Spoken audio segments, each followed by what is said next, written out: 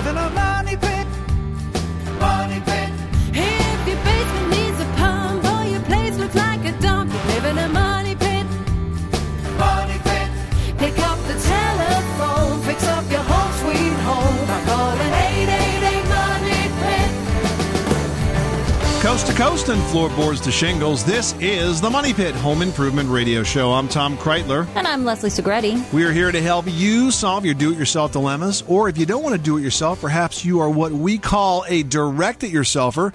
Give us a call right now because we've got some advice that will help you take that all-important first step to get the job done right. The number is 1-888-MONEY-PIT. Well, the New Year forecasts have been coming in. In fact, every day we're hearing about a new survey or something or other that has to do with the New Year holiday, which we've just passed. And guess what? We've got one for you as well, because the New Year's forecast for paint colors has just arrived. And we're going to share with you the color of the year and give you some easy decor tips to help freshen up your home for the seasons ahead. And also ahead, if you've made a resolution to take some more time to just enjoy the little pleasures, we've got a great idea for you. How about creating a hobby room so that you can focus on the pastime you've always wanted to take on or expand your love of? We're going to share some tips just ahead. Plus, for most of the country, it's a chilly time of year, which begs the question, which type of heat can warm you up better, forced air or hot water baseboard? There are lots of pros and cons to each. We'll tell you about them in just a bit. And this hour, we're giving away $100 worth of snow removal tools from Ames True Temper. It's a very useful prize for this time of year for a lot of us folks out there in the U.S. So give us a call right now. The number is 1-888-MONEY-PIT. That prize package going out to one lucky caller drawn at random at the end of today's show. Leslie, who's first? Now we've got Mike in Missouri who's dealing with a roofing issue. What's going on at your Money Pit? We have a new house that we're building that we don't have quite done, and It's got a wainscoting stone on the outside on the lower part of it and the fireplace, and the rest of it's all metal. The metal part is okay, exception of we have a couple seams that are leaking or screws there, and we can't seem to find the leak on an insulated they put insulation on top of the studs of the trusses and all that, and then they put the metal on top of there on the roof, and we seem to have a leak there. We can't locate it in the valley of one of our dormers, and we've called even another company to come out, and they want to wait till spring to possibly go ahead and rip it off and put new tin on there, but this tin's only 6 months old, but we can't seem to find the leak on that. All right, so when you went searching for the leak, did you try to do it very strategically with a hose by any chance? We did not. We talked about doing that. We have been out there after it rained and dewed and everything else, and we've gone up there with magic markers and marked where we pretty well located the leak coming in two different spots, but we don't know if it's running down like a nail or coming down a seam or what's going on. They have went up there and recaulked all the nails. They've even now gone so far as to pull all the metal up and caulk the seams where the metal overlaps. And the one big valley where the water actually is coming in inside at, they put several tubes of caulk in there, and I've gone up there and put some on there. Can you get under this roof? Like, is there an attic under there? Yeah, you can go up in the attic, and you can see right where it's coming down, but between the metal and the wood rafters and all that, there's insulation that they rolled out, and so we're afraid that the could come from anywhere. All right, Mike, so using the garden hose and going up there and working at the bottom, then kind of coming up is sort of the poor man's system for leak detection. And if you haven't tried that, it's worth a try. At least you can figure out kind of what height the breach is. There is a more sophisticated way to determine leaks on a roof, and it has to do with using thermal cameras or thermal imaging. And this is done a lot on commercial roofs, and you have to have a company that knows how to handle this equipment and an expert to do this. But with a thermal imaging camera, essentially you can detect differences in temperature. And the theory is, and the way it works, is that where the water gets in, that part of the roof is at a different temperature than the area that surrounds it. So you can really physically see with thermal imaging cameras where exactly the leak starts and then where it travels. And this is done a lot in trying to solve leaky roof issues that are otherwise difficult to detect. All righty. That's all I need to know. I appreciate it for your help. You're very welcome. Thanks so much for calling us at 888-MONEY-PIT. Now we've got Sue on the line who needs some help removing wallpaper. Tell us what's going on. Well, I live in an older house that has every single wall in the house is wallpapered. Okay. And I'm really sick of wallpaper. Yeah. Probably a lot of years of wallpaper, too, huh, Sue? Yes, it is. Well, you know, as a decorator, wallpaper is coming back in a big way, and big, bold patterns sometimes work really well in interesting spaces, but they might not always be what everybody wants. Now, Sue, tell me, is it paper or is it vinyl? I think it might be a vinyl. Okay. On it. Now, with vinyl, you're going to need to score that wall covering first, only because the vinyl is going to, you know, stop any of your efforts from actually getting to where the paste is. Now, I've done this before, and it depends on how you've actually put up the paper and how long it's been there and what it is adhered to. You know, was the drywall behind it prepared first? That's all going to depend on your success rate in removing the wallpaper. But believe it or not, and it's definitely worth trying. It doesn't always work, but it has been successful many times for me. You can actually remove wallpaper with fabric softener. Really? I know it sounds crazy, but Works you can great. mix about 1/3 of a cup fabric softener with 2/3 of a cup hot water, or you can even do it with, laundry starch, equal amounts of laundry starch and hot water. And the laundry starch, the benefit I find with that is that it ends up being like a thicker consistency, so it holds the moisture on the wallpaper where you want it, whereas the fabric softener and water is a little bit wetter. But if you're using the fabric softener, you want to put it in a spray bottle, spritz that wallpaper, get it super wet, let it sit there for 10 to 15 minutes. That wallpaper, you're going to feel it start to loosen, and then you're going to peel it away, start at the bottom, work your way to the top. You may need a scraper to sort of get underneath it and, you know, give it a lot of elbow grease. But with the laundry starch and hot water, you can put that on with a paint roller or a sponge, super wet the walls again, let it stand until you can peel away. And I would start there before I start, you know, renting steamers and, you know, getting crazy chemicals. Just start and see your success rate. Okay. That sounds easier than I thought it would be. Well, that's what we're here for. Thanks so much, Sue, for calling us at 888-MONEY-PIT, and good luck with that wallpaper project. Well, thank you. I'm going to be starting it probably in the next couple of weeks. Good. And then we'll talk to you next year when you're finished, okay? No, it's going to be sooner than that. Thank you so much. You're welcome. You are tuned to the Money Pit Home Improvement Radio Show on air and online at moneypit.com. So it's the new year. Have you guys made any resolutions around your Money Pit? Maybe to get more organized, maybe to finally take on that big project? Well, whatever it is, we are here to lend a hand so that you can do it right the first time. We're here for you 24 hours a day at 888-MONEY-PIT. 888-666-3974. Well, with all the time we spend inside, winter is a great time to pick up a hobby. But do you have the room for it? We're going to have tips to create a dedicated hobby space after this. You live in a money pit.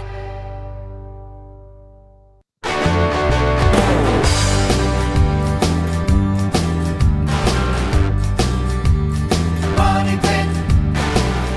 Making good homes better. Welcome back to the Money Pit Home Improvement Radio Show. I'm Tom Kreitler. And I'm Leslie Segretti. And we'd love for you to pick up the phone and talk to us right now at 1-888-MONEY-PIT. If you do, we'll give you the answer to your home improvement question. Plus, one caller we talked to on the air this hour is going to win a $100 prize pack of snow removal tools from Ames True Temper.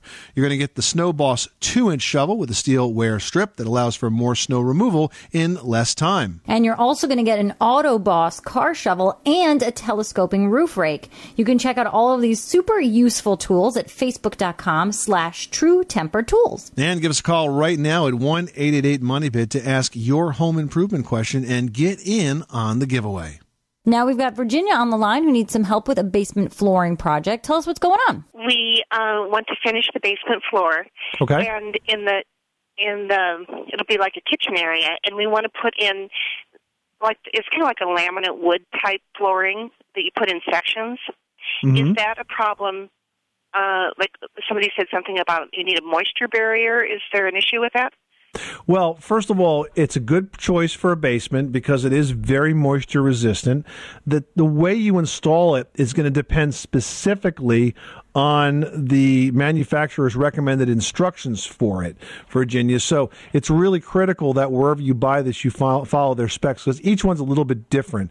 But conceptually, it's not hard to do. I mean, in some cases, they're going to want you to put down a vapor barrier first. In other cases, the vapor barrier could be attached to the bottom of the laminate. The underlayment could be pre-attached to the bottom of the laminate, and so on. So I would follow the manufacturer's instructions, but it is a perfect choice for a basement. It's real durable stuff. And gosh, today it could look like anything. It could look like hardwood, stone tile, you name it. It's a good product, and it's a good application for it. Oh, thank you very much.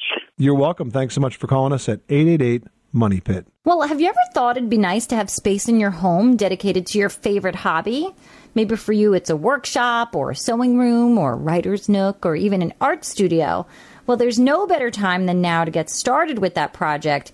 Now, here's what you need to do from the beginning. You want to start with basic questions. How much space do you need? How much storage am I going to need? How many electrical outlets? Does my project need special ventilation? These are sort of the basics to get your tick list going. Yeah, and if you're short on space, why not get creative? For example, you might want to think about how you could take advantage of the closet space with the doors removed. You know, pulling the doors off the closet really does open up that room, and it makes it really possible to even, say, build a work desk into that closet space, perhaps some shelves that surround it that can really pick up some critical area to get that hobby done. And other areas to consider, for example, the dining room. None of us are using dining rooms these days, at least very few of us. I mean, I don't know about your family. We always eat around the kitchen, even though we've got a perfectly suitable dining room. It does nothing but become a flat surface for everyone to leave their stuff on. Right. I threatened once to take all the flat surfaces in the house, Leslie, and make them pitched. You know, so stuff would roll off. So you can't put it there. So you can't put stuff there, right? You had to put it away. And then it gets you far with that suggestion. But the point is that there's a lot of space that we're not using, and dining room is just one example of that. Yeah, now here's some other things you need to think about. When you're planning your room, you need to think about what are the 3 most important areas for that room. For example, if you're creating a sewing area, your key area might be your cutting table or an ironing station or where you sit down to sew. If you're a woodworker, it's probably going to be the table saw on your workbench. So you need to design your hobby room so that you maintain a short distance between the key workstations in a room. You know, think of it like a kitchen with your working triangle. Same concept. For more detailed tips on planning your hobby space, just Google MoneyPit.com and search hobby rooms on our site. John in Texas, you've got the Money Pit. How can we help you today? The heat pump unit is on the north side of our residence, and anytime there is precipitation, freezing precipitation or something like that, it ices up, on the coils and everything inside and the top of the unit, and so then we have to switch over to the emergency heat in the house. My question is if it would hamper the unit if I were to cover that in some way, like build up around it, allowing for a clearance on the sides, and then probably 10 to 12 inches of clearance above the fan on the top.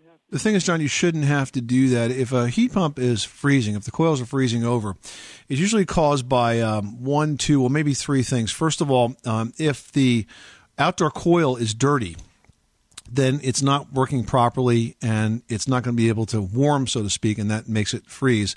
Also, if the unit is low on refrigerant, that can cause that. And then there's another mechanical part of the heat pump system called the defrost control. And if the defrost control is faulty, that can also cause the heat pump to ice up. So I would have it serviced and check those 3 things. Check for a dirty coil, check to make sure the refrigerant levels are correct, and maybe even go ahead and replace the defrost control and see if that solves it. The thing is, if you build something around that, you could impact the airflow, and that might do more harm than good. Well, that's why I called before I did it. All right, John, good luck with that project. Thanks so much for calling us at 888-MONEY-PIT. Linda in Rhode Island, you've got the Money Pit. How can we help you today? Yes, this is an old house, and in the basement on the wall, which was fieldstone, in the past they had painted it with whitewash, or that's what it was called back then, and no matter what kind of paint I've applied, it flakes off. Yeah, because it's damp and wet, that's why. Yeah, you can't just, if you put any kind of regular paint on that, it's going to do that. You have to use a basement wall paint. It's a lot stickier, and it can handle the dampness of that wall. Now, you could also take steps to reduce the dampness by improving your drainage outside.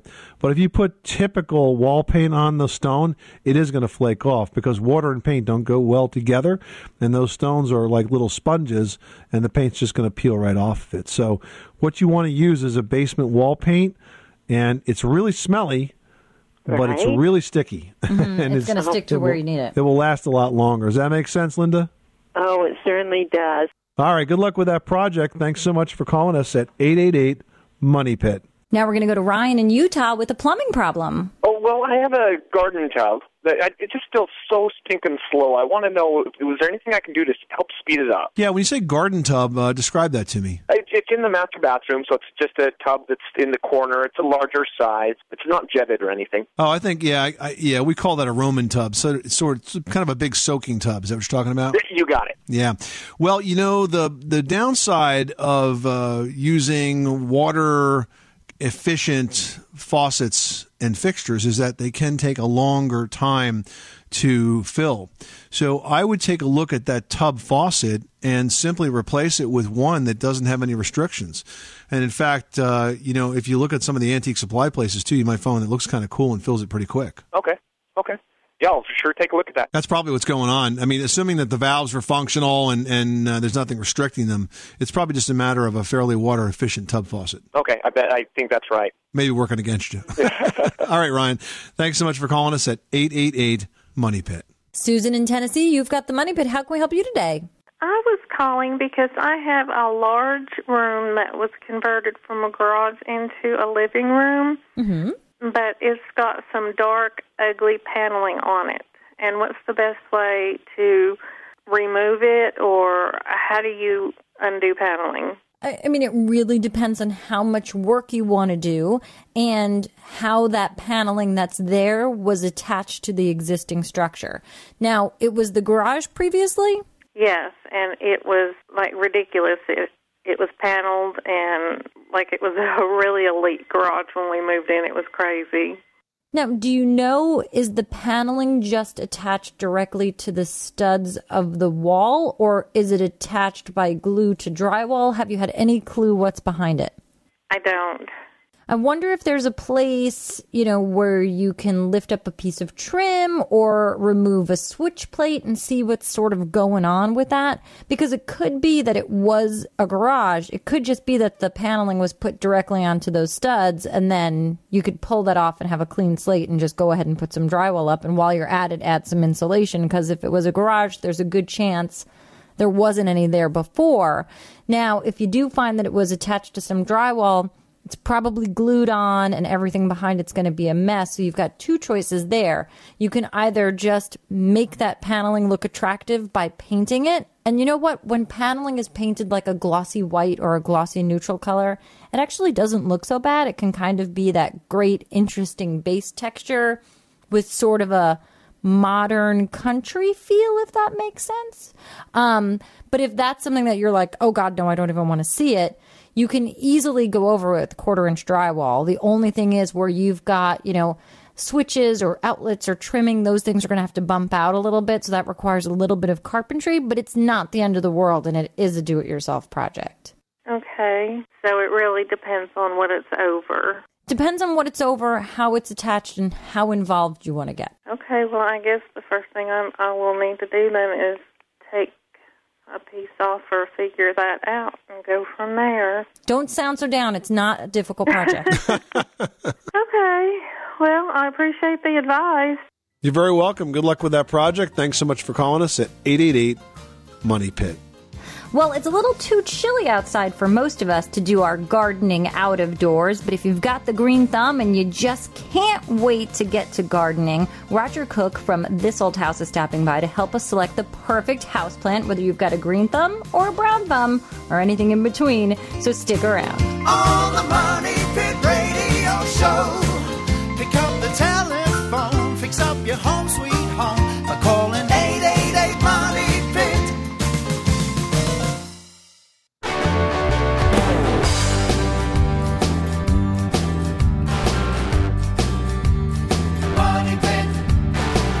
The Money Pit is brought to you by Lutron's new Maestro occupancy sensing switch. Never ask, who left the lights on again? Starting at around $20, this motion sensing light switch turns the lights on automatically when you walk into a room and off when you leave, and works with all types of light bulbs.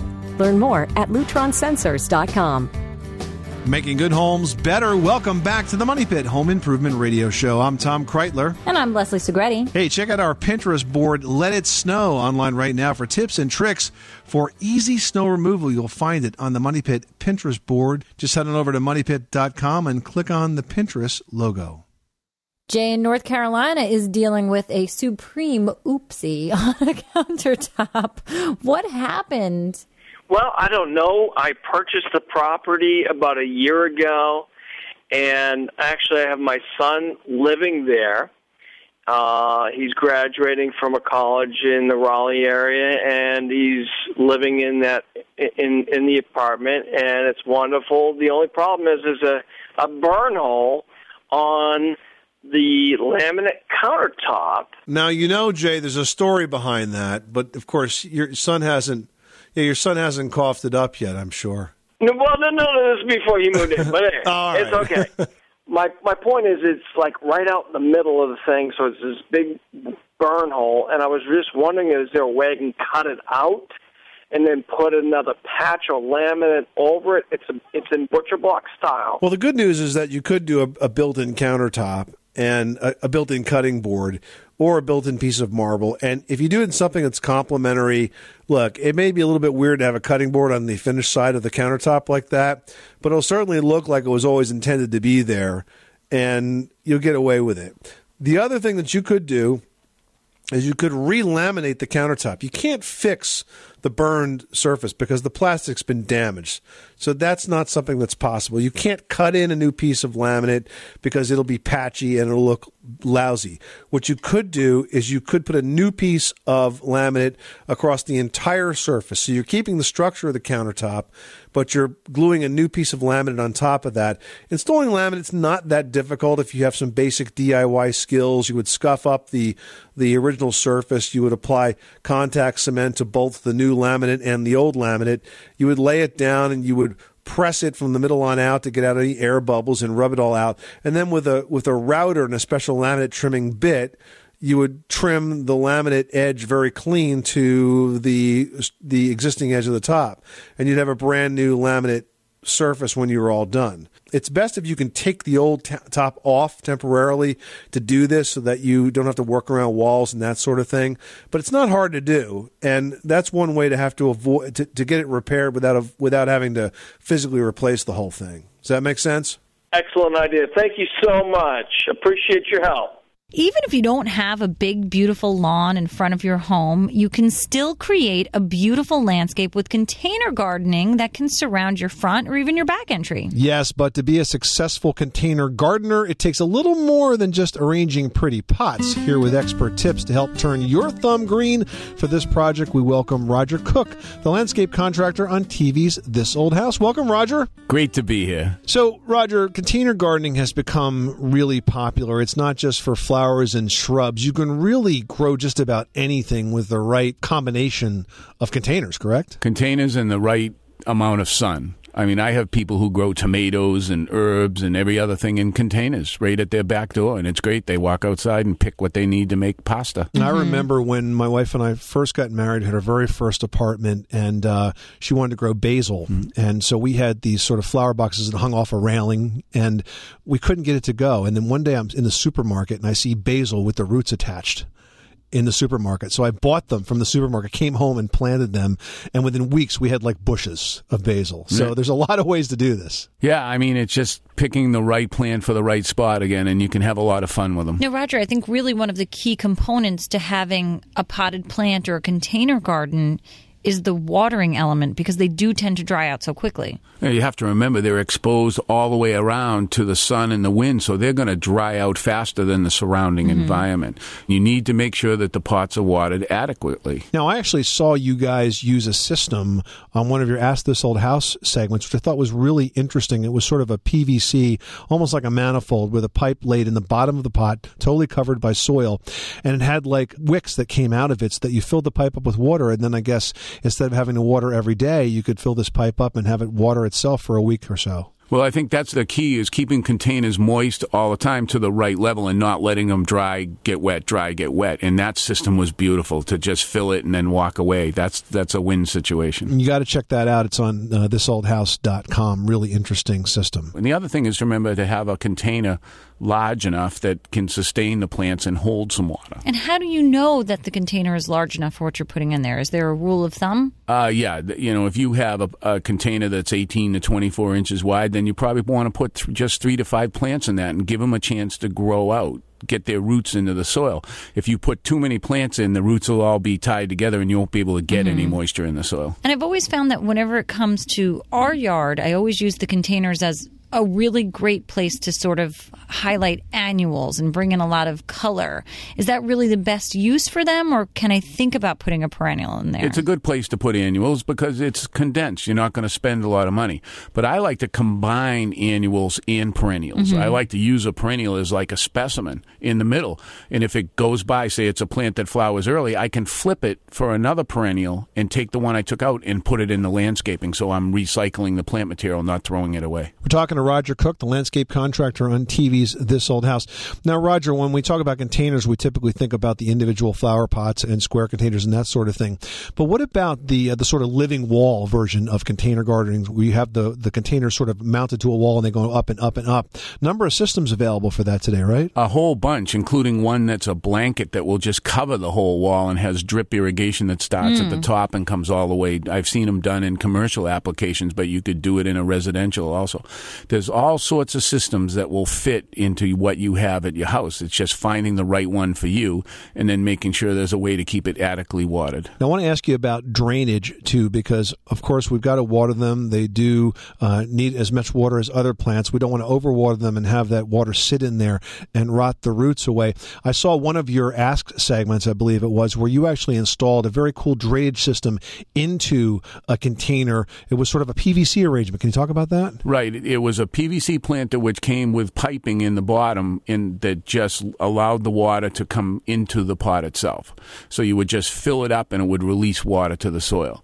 There's a number of things we do to help hold the water in the soil, and there's things we do to drain. We want that water to drain out. You don't want to have too much. And that's why I always put a little bit of stone and filter fabric in the bottom. And the key to watering is to water and find out how deep down that water is getting. If you see it coming out the bottom of the pot, that's one indication. But you always can stick your finger in and see if the soil is moist or not. So no limit to what you can really do with these container gardens if you've got the right sunshine and the right watering mix in the soil to support it. And a great solution for people who only have small yards or a deck or even a balcony. They say curb appeal really makes the difference when you put your house on the market. So it really doesn't matter if it's a condo or a co-op or a single-family house. You really can create a landscape one container at a time. And it's a great way to have some fun. Absolutely. Roger Cook, the landscape contractor on TV's This Old House. Thanks again for stopping by the Money Pit. My pleasure. Catch the current season of This Old House and Ask This Old House on PBS. For local listings and step-by-step videos of many common home improvement projects, visit thisoldhouse.com. And This Old House is brought to you by GMC. GMC, we are professional grade. Up next, would you like to make over a room but aren't sure what color scheme to go with? Well, perhaps you might want to choose the 2014 Color of the Year. We'll reveal it next. You live in a money pit.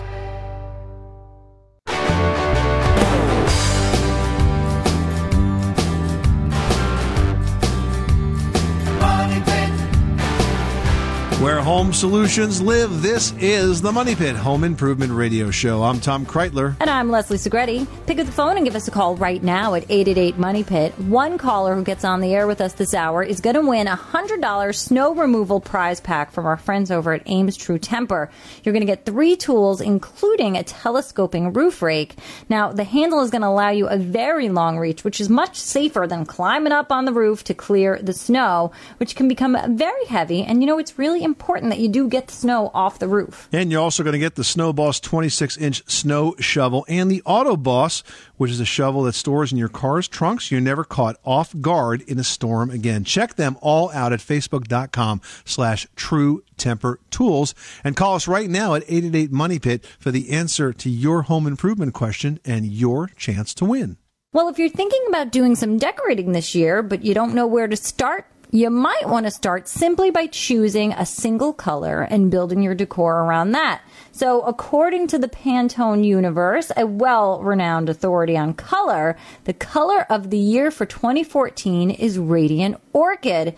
And as its name suggests, it's a purple hue that's already been showing up on those fashion runways that we all follow so closely. Oh, yeah, I'm all over that. I know, me too. You can tell by my work pants match my tool belt so well. And perhaps my tool belt happens to be this amazing Radiant Orchid.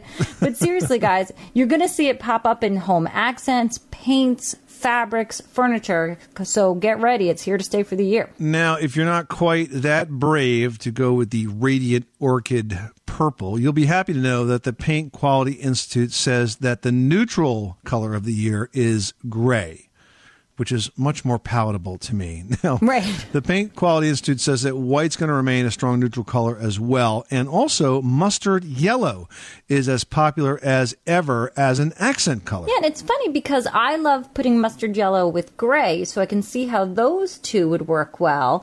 And, when you look at the color wheel, you're supposed to look at opposites on the wheel or complementary colors. Even though it doesn't seem like purple and mustard yellow would go well together, they are complementary on the scale, so I bet it's going to work. So Radiant Orchid and Mustard Yellow, two colors that you'll never find in a guy's man cave. I'll tell you that right now. That's true. In the end, though, beauty's in the eye of the beholder, so choose what you love and enjoy it. It's a great time to take on a decor project because, let's face it, we've got a few more months of this chilly weather. You're going to be staring at those walls. Might as well make them walls that you really feel comfortable with. Bill in Hawaii's got a squeaky faucet. Bill, tell us what's going on. When I turn a faucet on anywhere in the house or flush a toilet, there's a high-pitched whine, and it doesn't seem to make any difference which faucet, whether it's hot or cold or upstairs or downstairs. I get this high-pitched whine or high tone in the plumbing. Does it go away after it's been running a while, or does it stay on? No, as long as I have a faucet on, it continues. Now, I went on the internet, and one of the suggestions was that there was a pressure regulator on the input water to the house. So a month ago, I went and adjusted that one way, and it got worse. So just yesterday, I went and turned it the other way, and now it seems to get better. Now it just has a high-pitched whine when you turn it on or shut it off, but not during. Is that a possible something wrong there? Yeah, I mean, it's probably the pressure regulator or even the main water valve. And the reason that you have such a loud noise is because plumbing makes a really good transmitter of sound, so if you get a little bit of noise down one end of it, it will transmit through the entire house. And the fact that this is consistent no matter where you are in the house and what you turn on means that it should be at the main coming into the house because that's the only pipe that's on all the time. So I think you're onto something there with the pressure regulator, and I would consider having that replaced and or the main valve replaced because I think that's where the sound is coming from based on what you've just described. All right. Well, hey, very good. I appreciate it. This is the Money Pit Home Improvement Radio Show. Up next, a fireplace can provide excellent supplemental heat if you know how to make the most of it. We'll have tips just ahead. 888 Money Pit.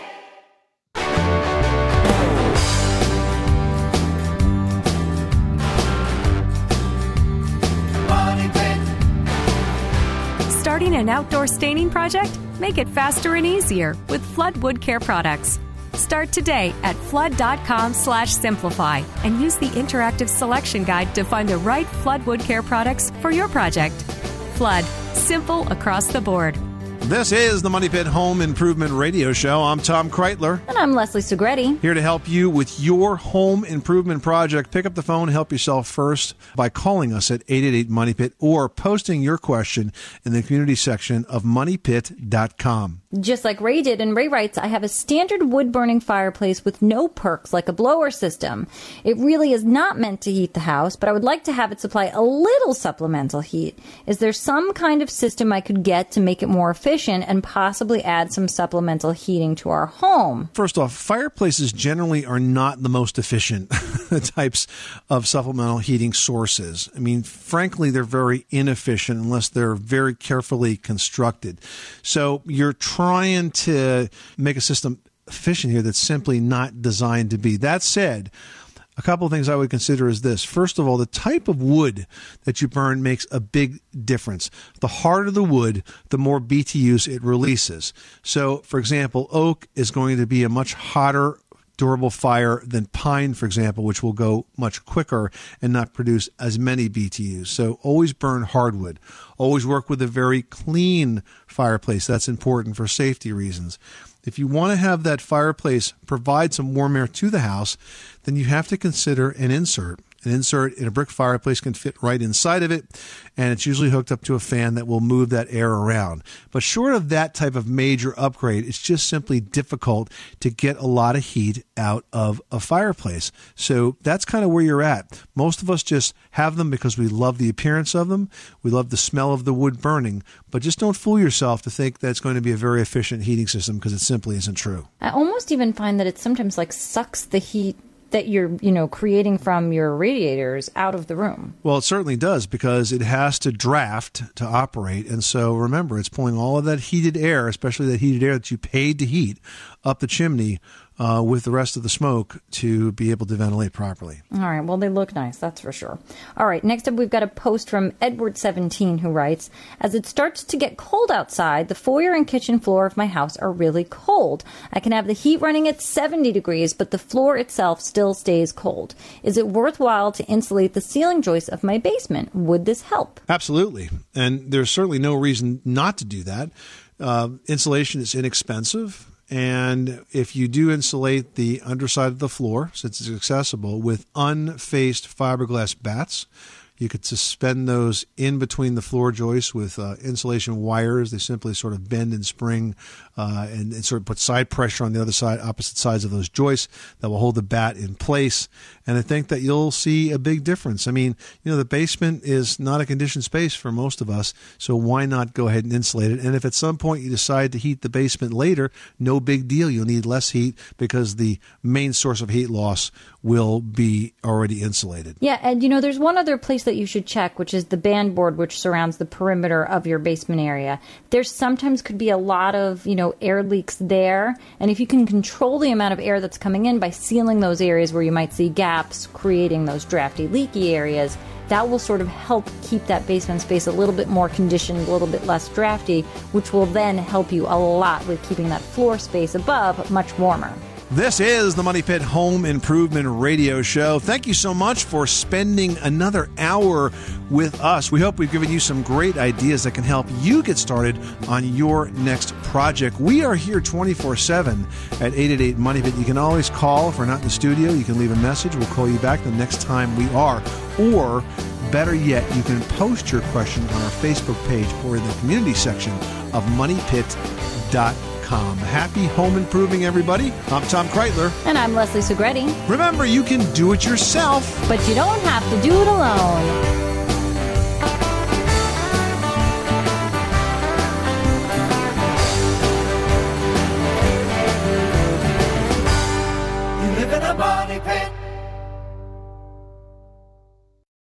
Join us today during the Jeep Celebration event. Right now, get 20% below MSRP for an average of $15,178 under MSRP on the purchase of a 2023 Jeep Grand Cherokee Overland 4xE or Summit 4xE. Not compatible with lease offers or with any other consumer incentive offers. $15,178 average based on 20% below average MSRP from all 2023 Grand Cherokee Overland 4xE and Summit 4xE models in dealer stock. Residency restrictions apply. Take retail delivery from dealer stock by 4/1. Jeep is a registered trademark.